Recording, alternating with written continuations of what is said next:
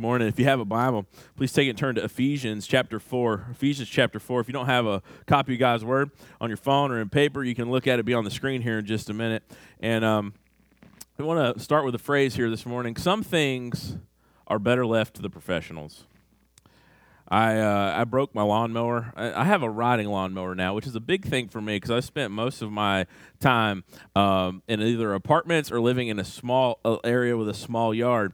And then when I moved here, we rented a place with a big yard. And now I have a place that's got a pretty big yard. And so I went to Bargain Hunt, which is one of the coolest stores you can find with just junk in it, right? And I bought a orange off-brand riding lawnmower that I moved in my Honda Odyssey by myself, which was a daring escapade. And I got this thing, and I drive it like I stole it. I live on my house is on a hill, so I'm driving this thing. I have to sit on one side so it doesn't topple over on me. It's a lot of fun. I broke it. I broke the lawnmower, and I tried to fix it myself via YouTube and buying lots of tools. I ended up spending several $100s on trying to fix it myself when I could have had it fixed for $100 which eventually did happen by the lawnmower guy. That, for me, now some of you guys are thinking, man, you are a wuss, and that's probably true, okay? I know Kevin over here being a mechanical engineer was like, you idiot. It was very easy to fix.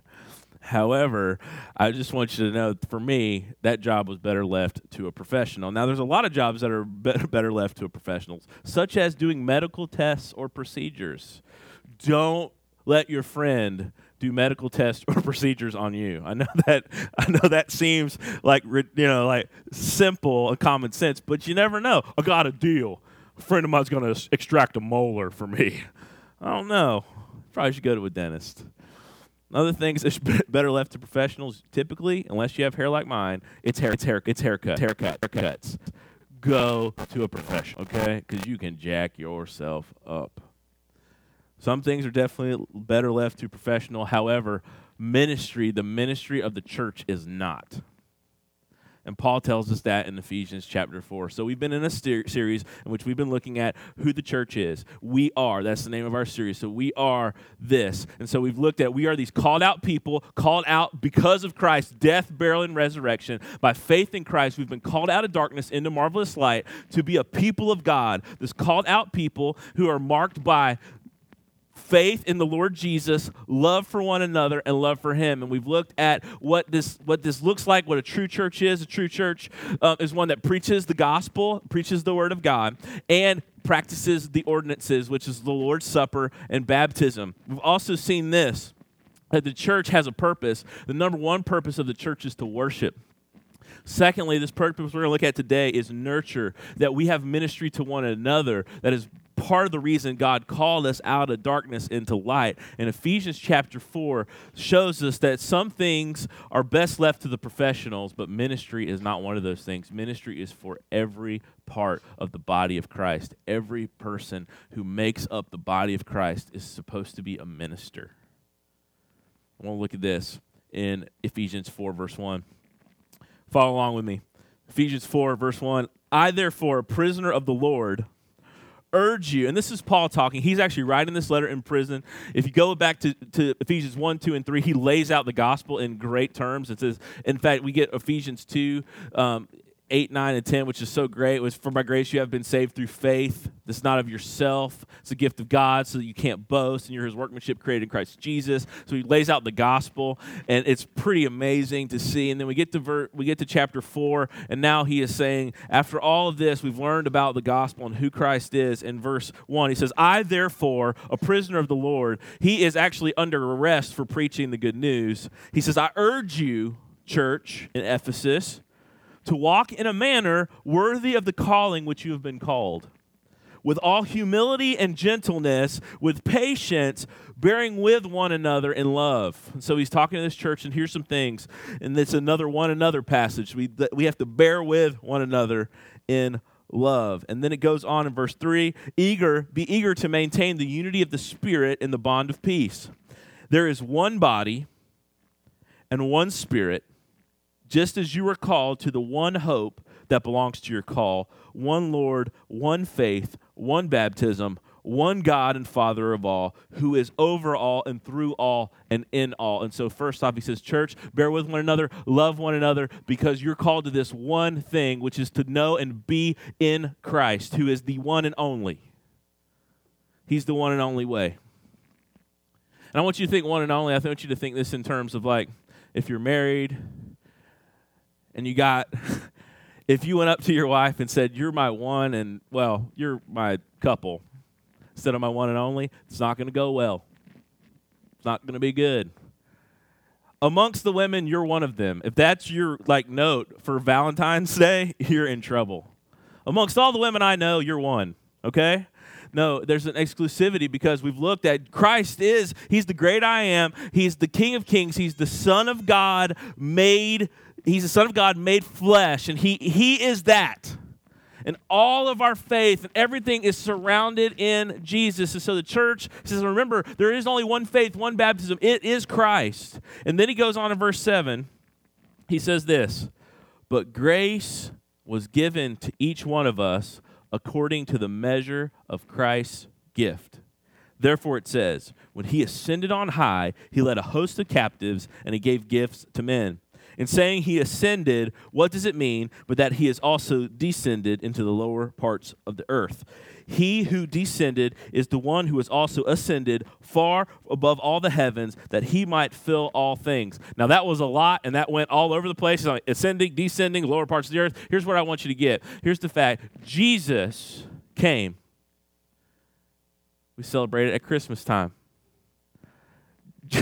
Judson asked me, my son, he's 5, he says, Dad, we were talking about a manger the other day.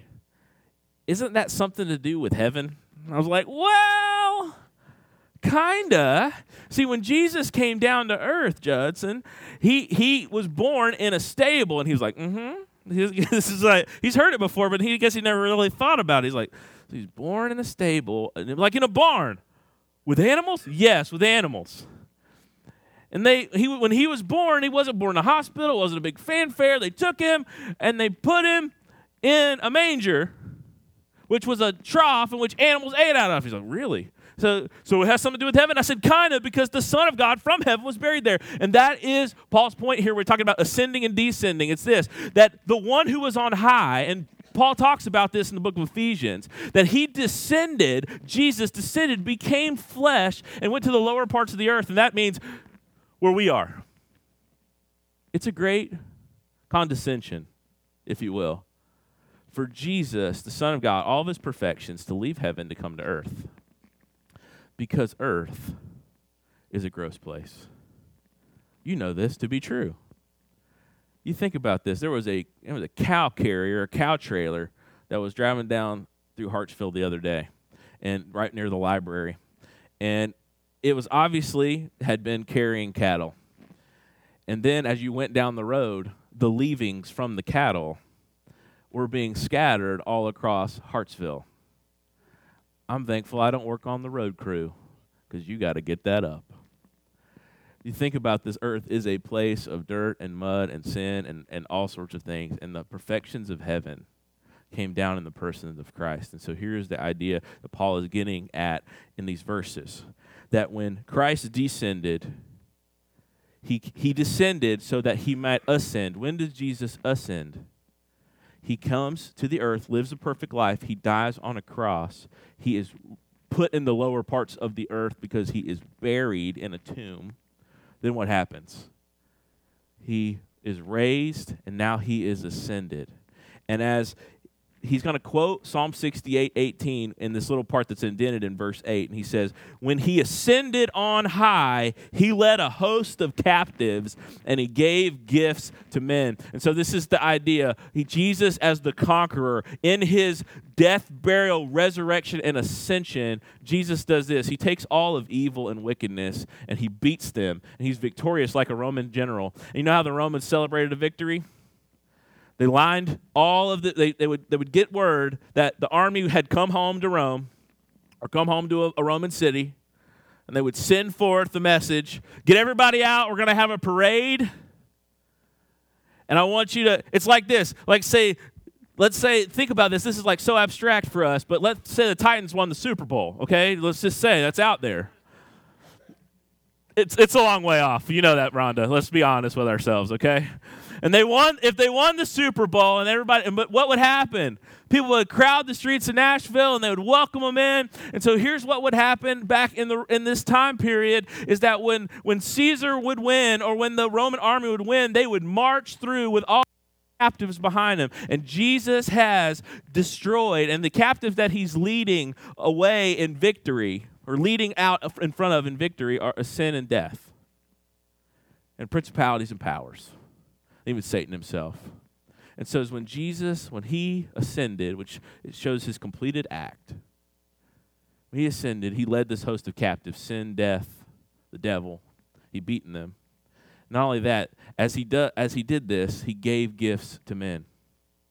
Just as when you go to a parade, you know you love the people that are throwing candy out, right? Even though usually the candy trucks follow the horses, and you're like, that's not smart. They're throwing candy and stuff. There's a festival in Dothan, Alabama, where my folks are from. It's called the Peanut Festival, and they celebrate the peanut. It's weird, okay? It is. But peanuts made that region of the country a lot of money. And so they actually, when you pull into the fairgrounds, they have a giant peanut as you walk in. It's like a 10-foot, 12-foot, 14-foot tall peanut right there. And when they have the Peanut Festival parade, they have this cement mixer full of peanuts. And at the very beginning, the thing that leads the parade is peanuts. And they dump it out of this cement mixer I can't make this stuff up, okay? This really happens. And they dump all the peanuts out, and they're raw too. Everybody runs out to grab the raw peanuts, and then we all consume the raw peanuts that have been in a cement mixer and have been poured on the ground, and now are raw, and so you just eat stomach ache is what you do. And that is this parade. And so here's this idea. Because Jesus has descended and ascended, he defeated sin and death, and he leads the captives away. And he gives gifts to men. So through Christ, the church has been given a gift. Now, if you look in verse 7 with me, I just wanted to explain that because that's a little bit, he descended, ascended, that's what it's talking about here. Because Jesus came and died and is risen and is ascended and reigning, he, in doing that, gives his church the gifts of the Spirit of God and the gift of grace. And in verse 7 of Ephesians chapter 4, Paul mentions something very important. But grace was given to each one of us according to the measure of Christ's gift. So I want you to remember this. Some things are best left to the professionals. Ministry is not one of those. You know why? Because every person who is in Christ has been given a gift from God, a gracious gift for the advancement of the gospel and the nurture of the people of God in the church. He has given you a grace gift, if you will. In fact, if you go into 1 Corinthians chapter 12, the gifts that you have, when he talks about spiritual gifts, Paul would talk about it in 1 Corinthians chapter 12, are spiritual gifts, which they're actually literally called grace gifts, because the word grace in Greek is charis, okay? And the word that Paul uses in 1 Corinthians chapter 12 to talk about our spiritual gifts are called, or grace gifts, is the word charismata, which we get the word charismatic from. But it means this, that we have been given gifts of grace by the Holy Spirit. And he says, here's this weird thing. Because you're in Christ and because he's ascended and because he is this victor, he gives out gifts. And the gifts that he gives to his church are grace, these grace gifts. And so we have, each one of you, I know you're thinking about it, what do I have to offer at my church? If you are in Christ, he has given you some gracious gift to share with the body of Christ. Every one of you. Yes, I'm talking to you. Yeah, you. Yeah, you. If you are in Christ, you have a gift that is for the body, for the building up of the body. He has given it to us individually. So that's why ministry is not just for the professionals.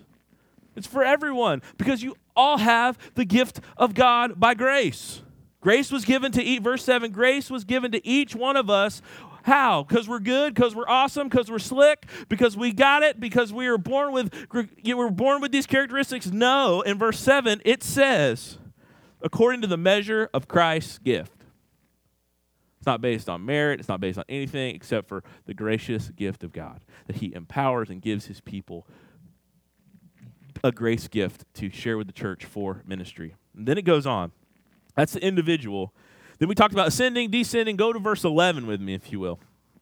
And he gave, Jesus, God, gave the apostles and the prophets, the evangelists, the shepherds and teachers to equip the saints for the work of ministry, for the building up of the body of Christ. And so here's the thing. Why should ministry not be set aside just for the professionals? Number one, he gives everybody who's a believer in him a grace gift that is for the church.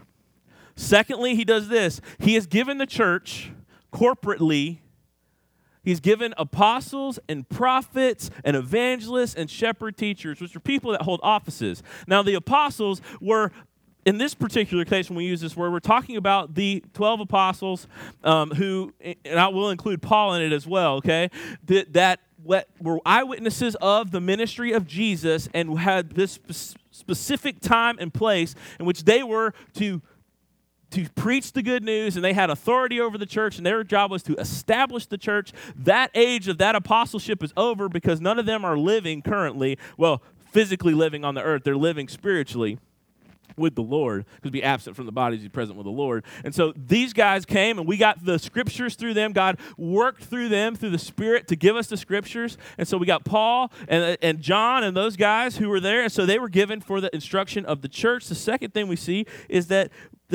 God gave us prophets, which would be preachers, those who are to preach the word of God, and evangelists, those people who go out and share the good news. And then it talks about this, the shepherds and teachers. And I think you should kind of, instead of an and there, we might need to put a slash.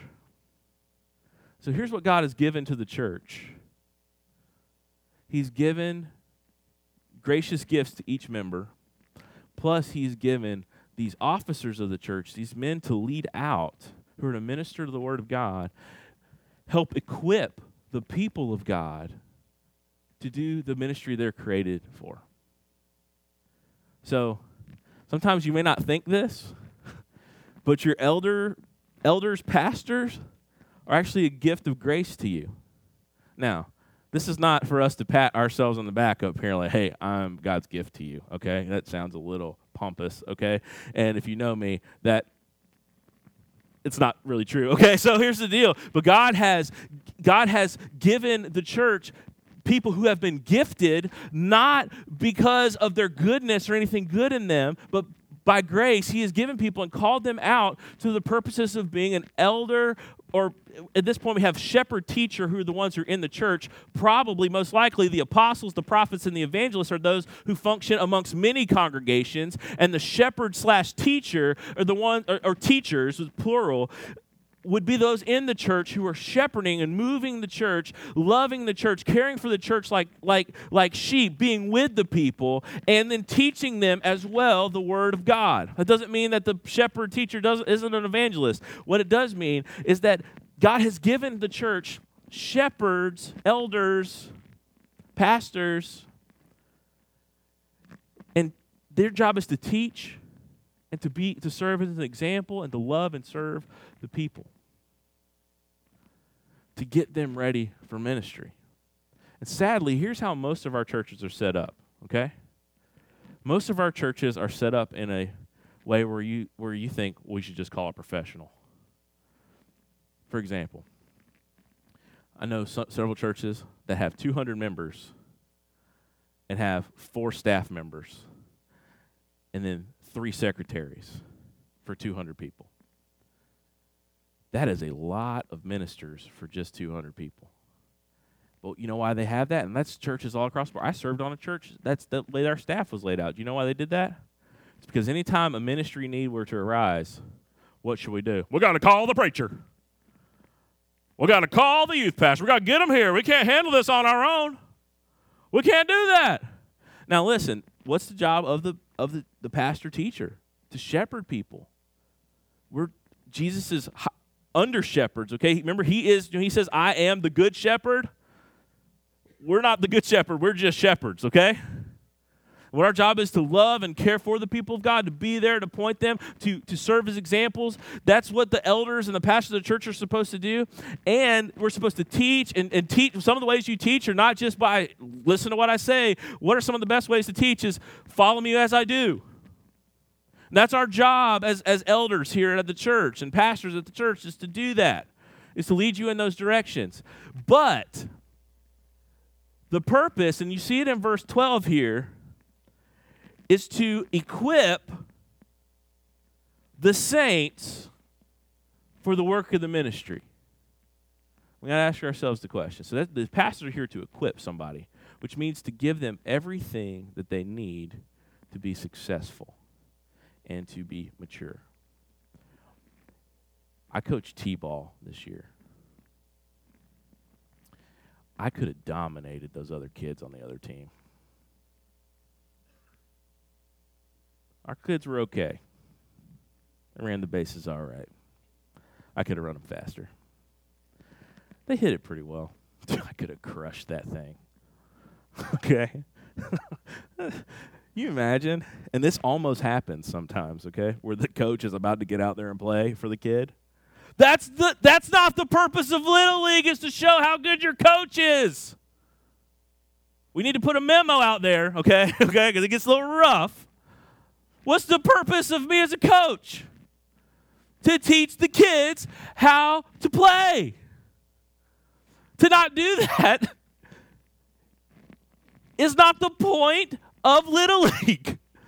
It would be a ridiculous T-ball game of 30, 40, and 50-year-olds in which somebody's going to get hurt and winded, and it's not going to be good.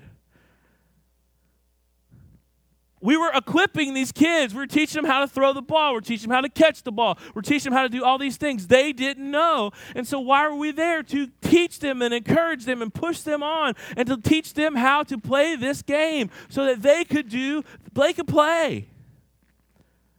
And in essence, that's the idea of having pastors and teachers and elders. We are to participate in the work of the ministry, but our job is to equip all the saints. Now, who are you talking about? You talking like when the Saints go marching in? You talking about one of the NFL teams that's probably going to play today? I don't know the schedule. Is that who you're talking about? What are you talking about when you say the Saints? Well, literally, it's the holy ones, and here is who that applies to. And this is something you just got to get around and understand. If you're in Christ, you're a holy one. That does not mean you are perfect, FYI, or that I am perfect. What it does mean is that because you are in Christ, you now have his righteousness given to you. And you're holy. That doesn't mean you're not struggling. It means when God looks at you, you're declared righteous because of the work of Christ. And so you have nothing to fear in front of God Almighty. You know why?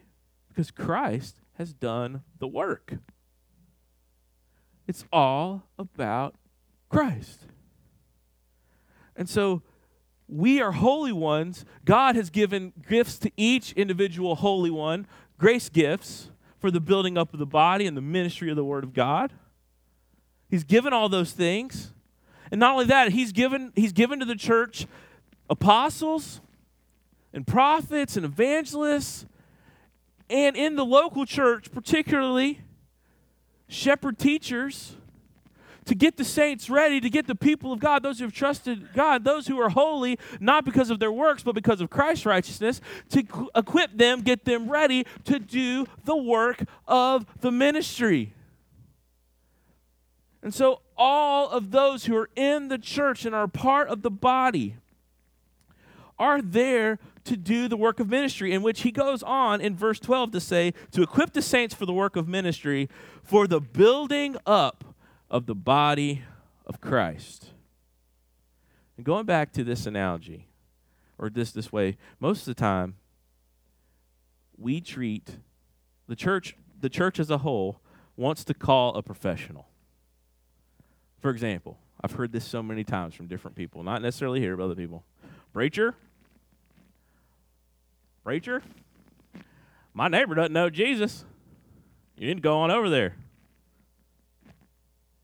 Well, that doesn't make much sense since you live right next to them and you know their name and I don't know their name. And honestly, I can go share the gospel with them, but they won't see it worked out in my life. You know why? Because I don't live next to them. But you know who does live next to them? You live next to them. What? Yeah. So you should probably do that. Well, I can't do that. Why not? It's your job. Is it? Is it? Yeah, my job is to share the gospel and to preach the gospel. But you know what the job of the pastors and the elders are? To equip the saints to do the work of the ministry. That is part of the work of the ministry. Also, another thing, just that's an evangelistic one, the outreach oriented. Let's see about in the church. Pastor team, elders, we got a problem. We need more discipleship. Awesome. Well, which one of you guys is going to start the group? Well, what I meant was, what are you going to do? I'll be glad to help you. Walk alongside of you. But you know what happens if you don't train somebody to do it? First off, it's not biblical. Secondly, you cripple them. You imagine, I have a 5-year-old. You imagine if I was still changing his diapers and never taught him how to use the bathroom. First off, that would be a nasty gig. Secondly, you imagine walk up into kindergarten, teacher, change me. He's going to be beaten senseless for his whole entire elementary school. And they're like, no bullying. They're going to bully you for that, okay? Can you imagine if we never let him ride his bike, what would happen? 35-year-old wearing the spandex, getting ready for a bike ride, and he gets out there on his bike, and it's training wheels. You'll look ridiculous. First off, you look ridiculous wearing a spandex. If you do that, I love you. God bless you. But please don't come around me with your spandex on. And you're riding that thing down the road, you're going to look ridiculous. And you're never going to grow. And we look at that and we're like, oh, that's absurd. But we never realize that is not how the church is supposed to function, but it's how a lot of the time the church has been functioning for 20, 30, 40 years. There's a death in the family. Call the preacher. Why don't you go pray for him? Yes, call the preacher. Please, I need to know, okay? I want to come minister too. But you know who can take food? And many of you do. Take food, you do. Take care of it. Do it. The work of the ministry is for the people of God. Our job is to be the coaches, to be those who get down in it with you, to preach the word, to teach the word, and to act out the word so that you can be ready to administer the word for the building up of the body of Christ. And this is something I need to learn in my heart, and you need to learn too. The building up of the church is not just the job of the elders or the pastor. It's of the whole body. That's what the Bible says. Verse 11, he gave the apostles, the prophets, the evangelists, the shepherd teachers. Why did he give those? To equip, prepare the saints for the work of the ministry, the building up of the body of Christ. Jesus will build his church. Remember we talked about that in Matthew chapter 16. Jesus said, I will build my church and the gates of hell will not overcome it. And how does the Lord do that? He does it through people who are empowered by grace, given shepherds and leaders to equip them, to come alongside of them, and to work together so that all the people of God can be involved, empowered by the Spirit for the building up of the church. And this leads to exponential growth instead of small growth. The church will only go as far as the people of God will be surrendered to the will of God.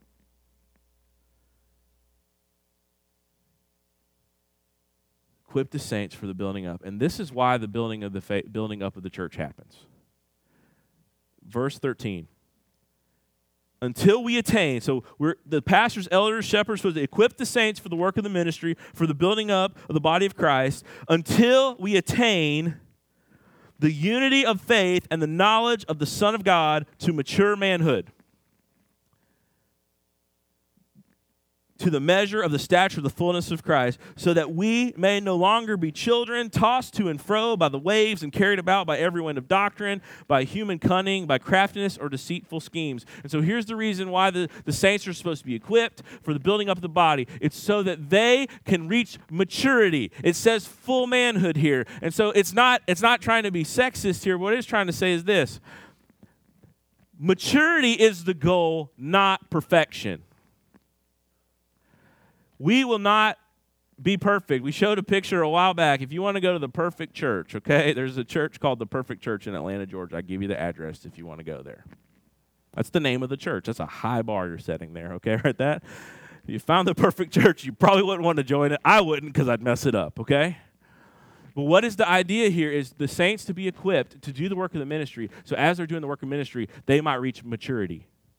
We often think of it opposite way, that we have to reach maturity to do the work of the ministry. No, what happens most of the time is that God matures us as we do the work of the ministry. I know that real firsthand. I planned a Disciple Now, which is a youth event, when I was 16 years old, because I could drive. We did it. Do you know what? It's by the grace of God that happened, and that people weren't arrested. I was leading kids my own age and some older than me. I didn't know what I was doing. Some days I wake up and I still don't know what I'm doing, okay? Just to be quite honest with you. How does God mature us? It's rarely that he matures us by us being mature and then doing it. Think about parenthood. Is there any way you could describe what it's like to have an infant to someone? No, there's been many attempts. It's like having a bad college roommate or stays up all night and wakes you up and yells, eats all the food. I mean, what? But you can't really get ready for that. And if you ever think you're going to be ready for it, then just have one, and you're not. There's just no way of getting prepared for that. Well, how does it happen that it's faith. You obey God. And he says he's equipped you. Even if you don't feel equipped, he's sent these saints. And you carry on. He's sent these. You've been taught some. I've got some example, and you just get into the work of ministry, and then God matures us and brings us to this maturity. And why does he bring this maturity about? As the pastor shepherds are equipping, he is bringing maturity about, not perfection, but maturity, for the purposes that you will not be tossed to and fro by every teaching. Because I tell you what, there is some weird, whack Christian, quote-unquote Christian teaching that comes out all the time. A new tenor of it. Since I've been here, we've had to worry about blood moons. And all sorts of ridiculous stuff. And everybody's going, it's going to happen, the end of the world. I'm like, okay. You know why I'm sure it's not? Because you called it. And Jesus said, no man knows the time of the season, so you called it, not happening that day. But everybody's getting all up in arms. You had blood moons. You had, the eclipse. Everybody's like, oh, my gosh, it's the end. Wait, I thought the end was going to happen with the blood moon. Now the end's going to happen with the eclipse, and it's all this lineup. I'm reading these passages out of context, and I'm finding numbers in them, and I'm judging the wind. I got people coming to me like, I'm really frightened. I'm like, why? They're nuts. Crazy. And it hurts, it messes up Christians, true believers. Because maturity in the faith, it helps us from going all over the radar, being tossed to and fro, and being in crisis all the time. It's like this, when you reach a mature spot in your marriage, it's less likely that you're going to fight over some things that are just real dumb. Because you've come to peace with some of them. You've come to peace with where you squeeze the toothpaste, or where they're going to leave their underwear, or whatever. You're kind of like, okay, I'm not going to fight over that one. You're getting a glimpse into the Brown home, okay? You just moved on, and that's not the thing. And so maturity, you're going to fight on other things. But it won't be the things you've settled. And so here's the idea, is that God has given these pastor shepherds for the equipping of the saints to the work of the ministry, for the building up of the body of Christ. so that we would attain this unity and we would come to maturity, so that we won't be tossed to and fro by every wind of doctrine, and that we ought to be a steady force for the gospel. So God has given his church gifts individually and corporately for the building up. And our job as the elder team is to lead you and to pastor you and come alongside you and do the work of the ministry with you for the sake of equipping you to do the ministry which God calls you to. Because I want you to know something. You're a better minister than I am, or Tom or Kevin is in your life than we could ever be. Because you have relationships and know people we won't know like you do.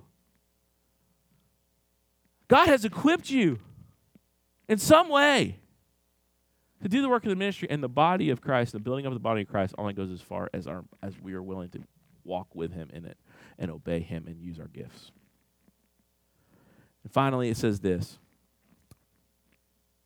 Instead of being, verse 14 talks about being tossed to and fro by people who are scheming. Verse 15, rather, speak the truth in love.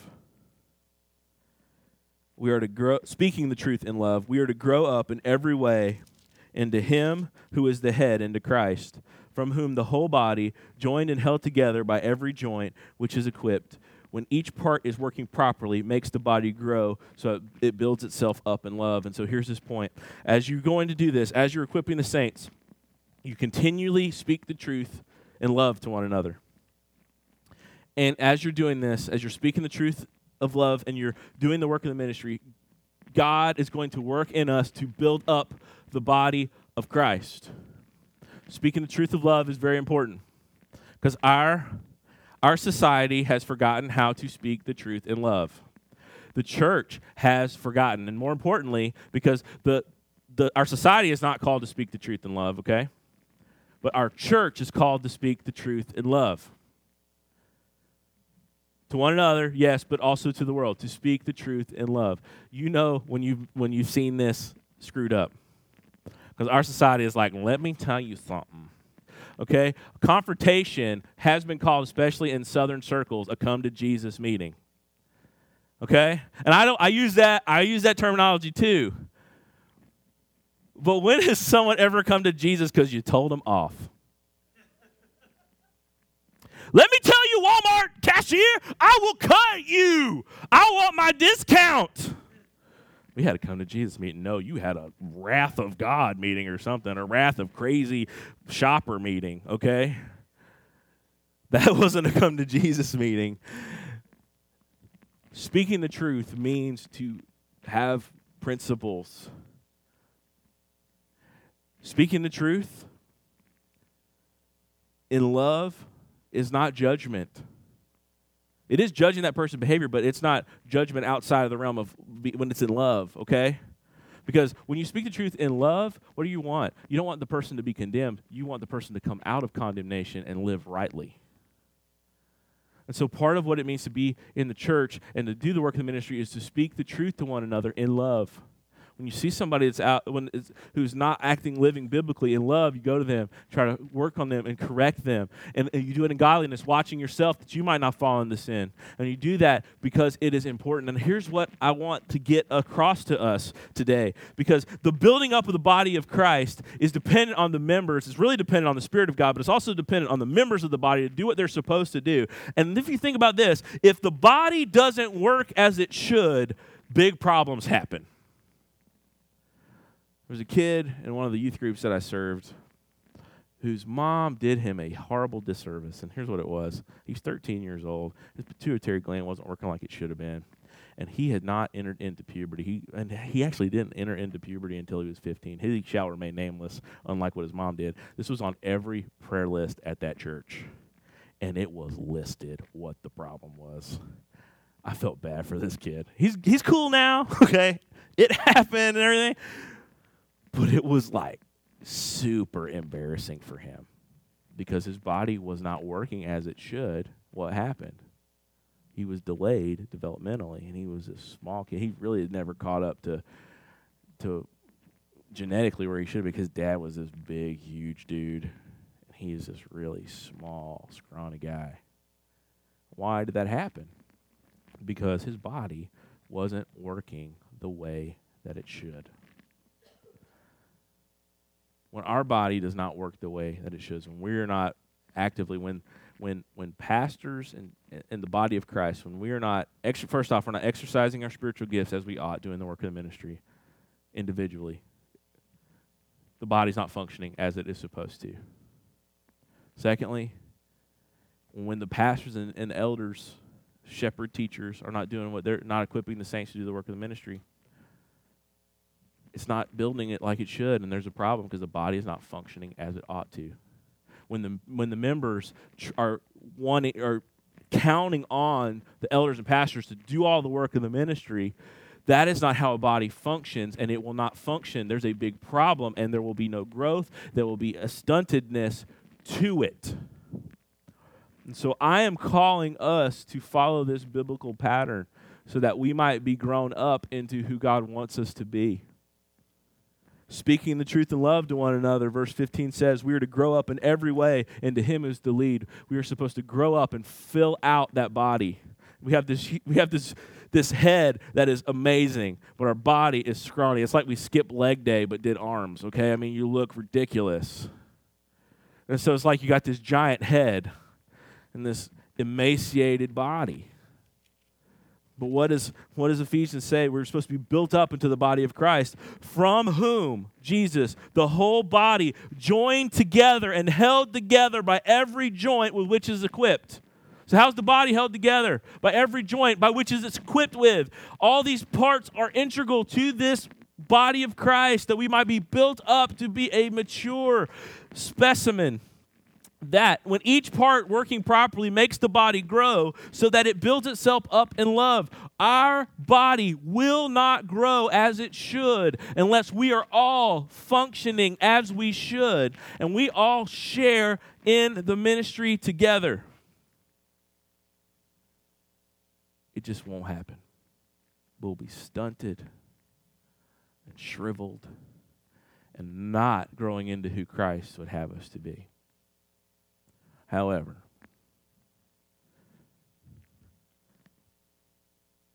there is so much hope and grace and power of the Spirit in the people of God. We oftentimes watch the news and we see nothing but destruction, and it seems like everything is falling apart, and it just might.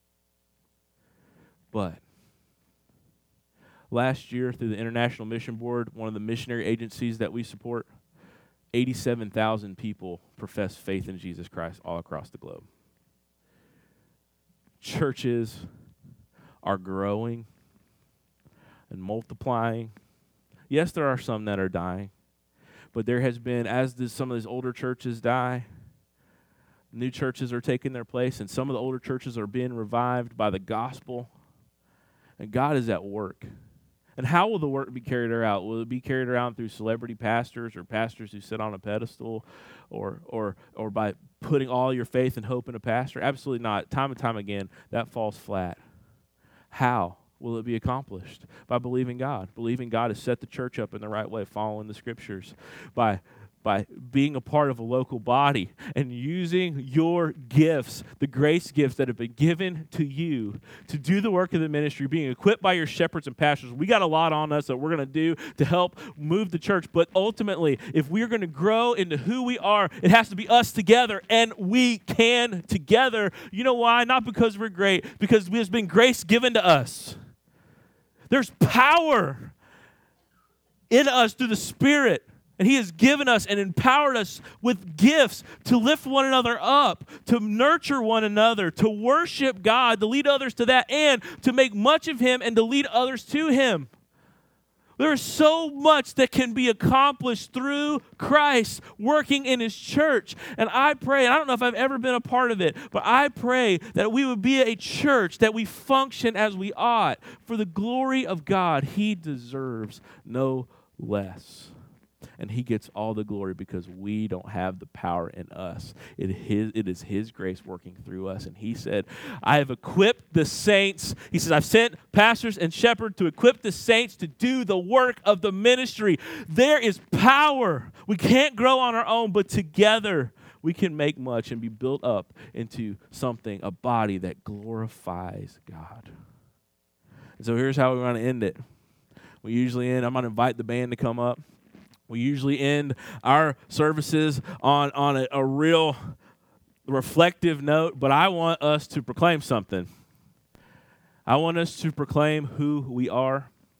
There's a song, this song actually, it was written by Clint. We've been singing it, and it really captures an Ephesians idea of who we are in Jesus, and I want us to stand and sing it together. So if you would, we're going to stand. I'm going to pray. They'll probably tune while I pray, so if you hear that, that's all right. Let's sing this as a declaration together of who we are, because sometimes you got to believe it before you walk into it. So let's pray. Father, we come, and we thank you for the gifts that you've given us, the grace gifts that you've given us. Thank you that you've equipped us individually to do the work of the ministry, and that you've equipped us corporately through the elders and pastors and evangelists and prophets and apostles who have gone before.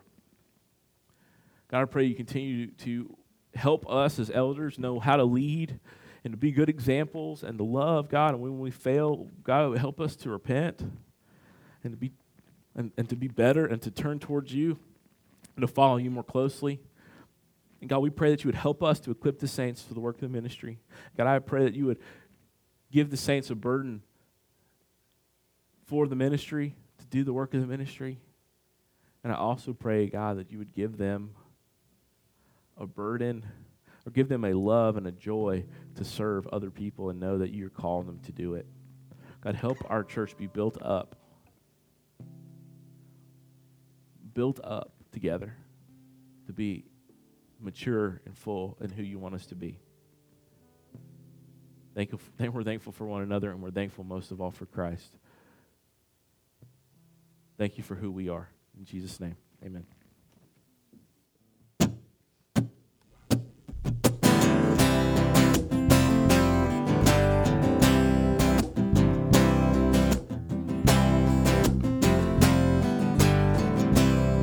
Let's sing.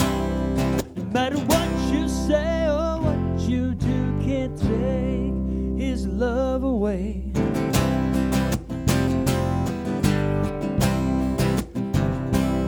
No matter what you say or what you do, can't take his love away for you. 'Cause you're a child of God, chosen for good works, and you're covered by his blood, sent into the world.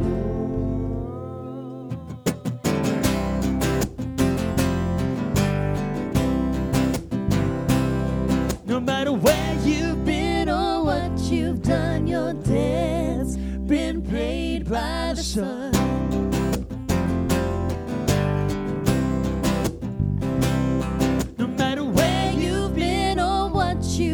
Your debt's been paid by the Son, the Holy One. 'Cause you're a child of God, chosen for good works, and you're covered by his blood, sent into the world. Bride of Christ, we are the salt and light. We'll tell the world of his great name. We are the chosen ones, saved by the Holy One. To God be the glory and the fame. Let's sing. Whoa, whoa.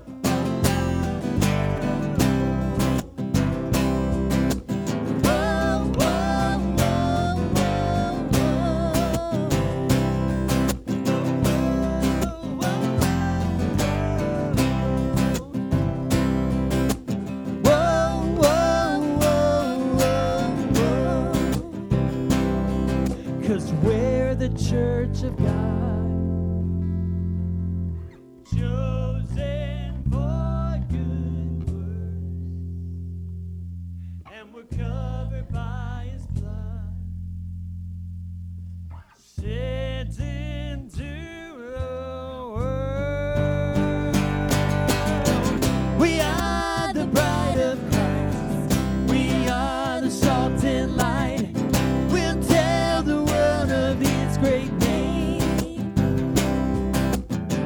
We are the chosen ones, saved by the Holy One. To God be the glory and the fame. Whoa, whoa, whoa, whoa, whoa, whoa, whoa,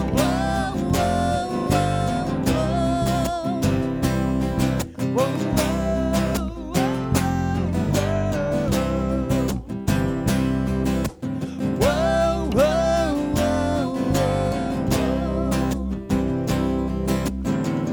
We are the bride of Christ. We are salt and light. We'll tell the world. And it has been great to be with you this morning. If you would stand, we're going to dismiss with these words of benediction. This is Ephesians chapter 3, verse 20 and 21, right before the passage we studied today. Now to Him who is able to do far more abundantly than all that we ask or think according to the power at work within us, to Him be the glory in the church and in Jesus Christ through all generations, forever and ever. Amen. Go in His grace. You're dismissed.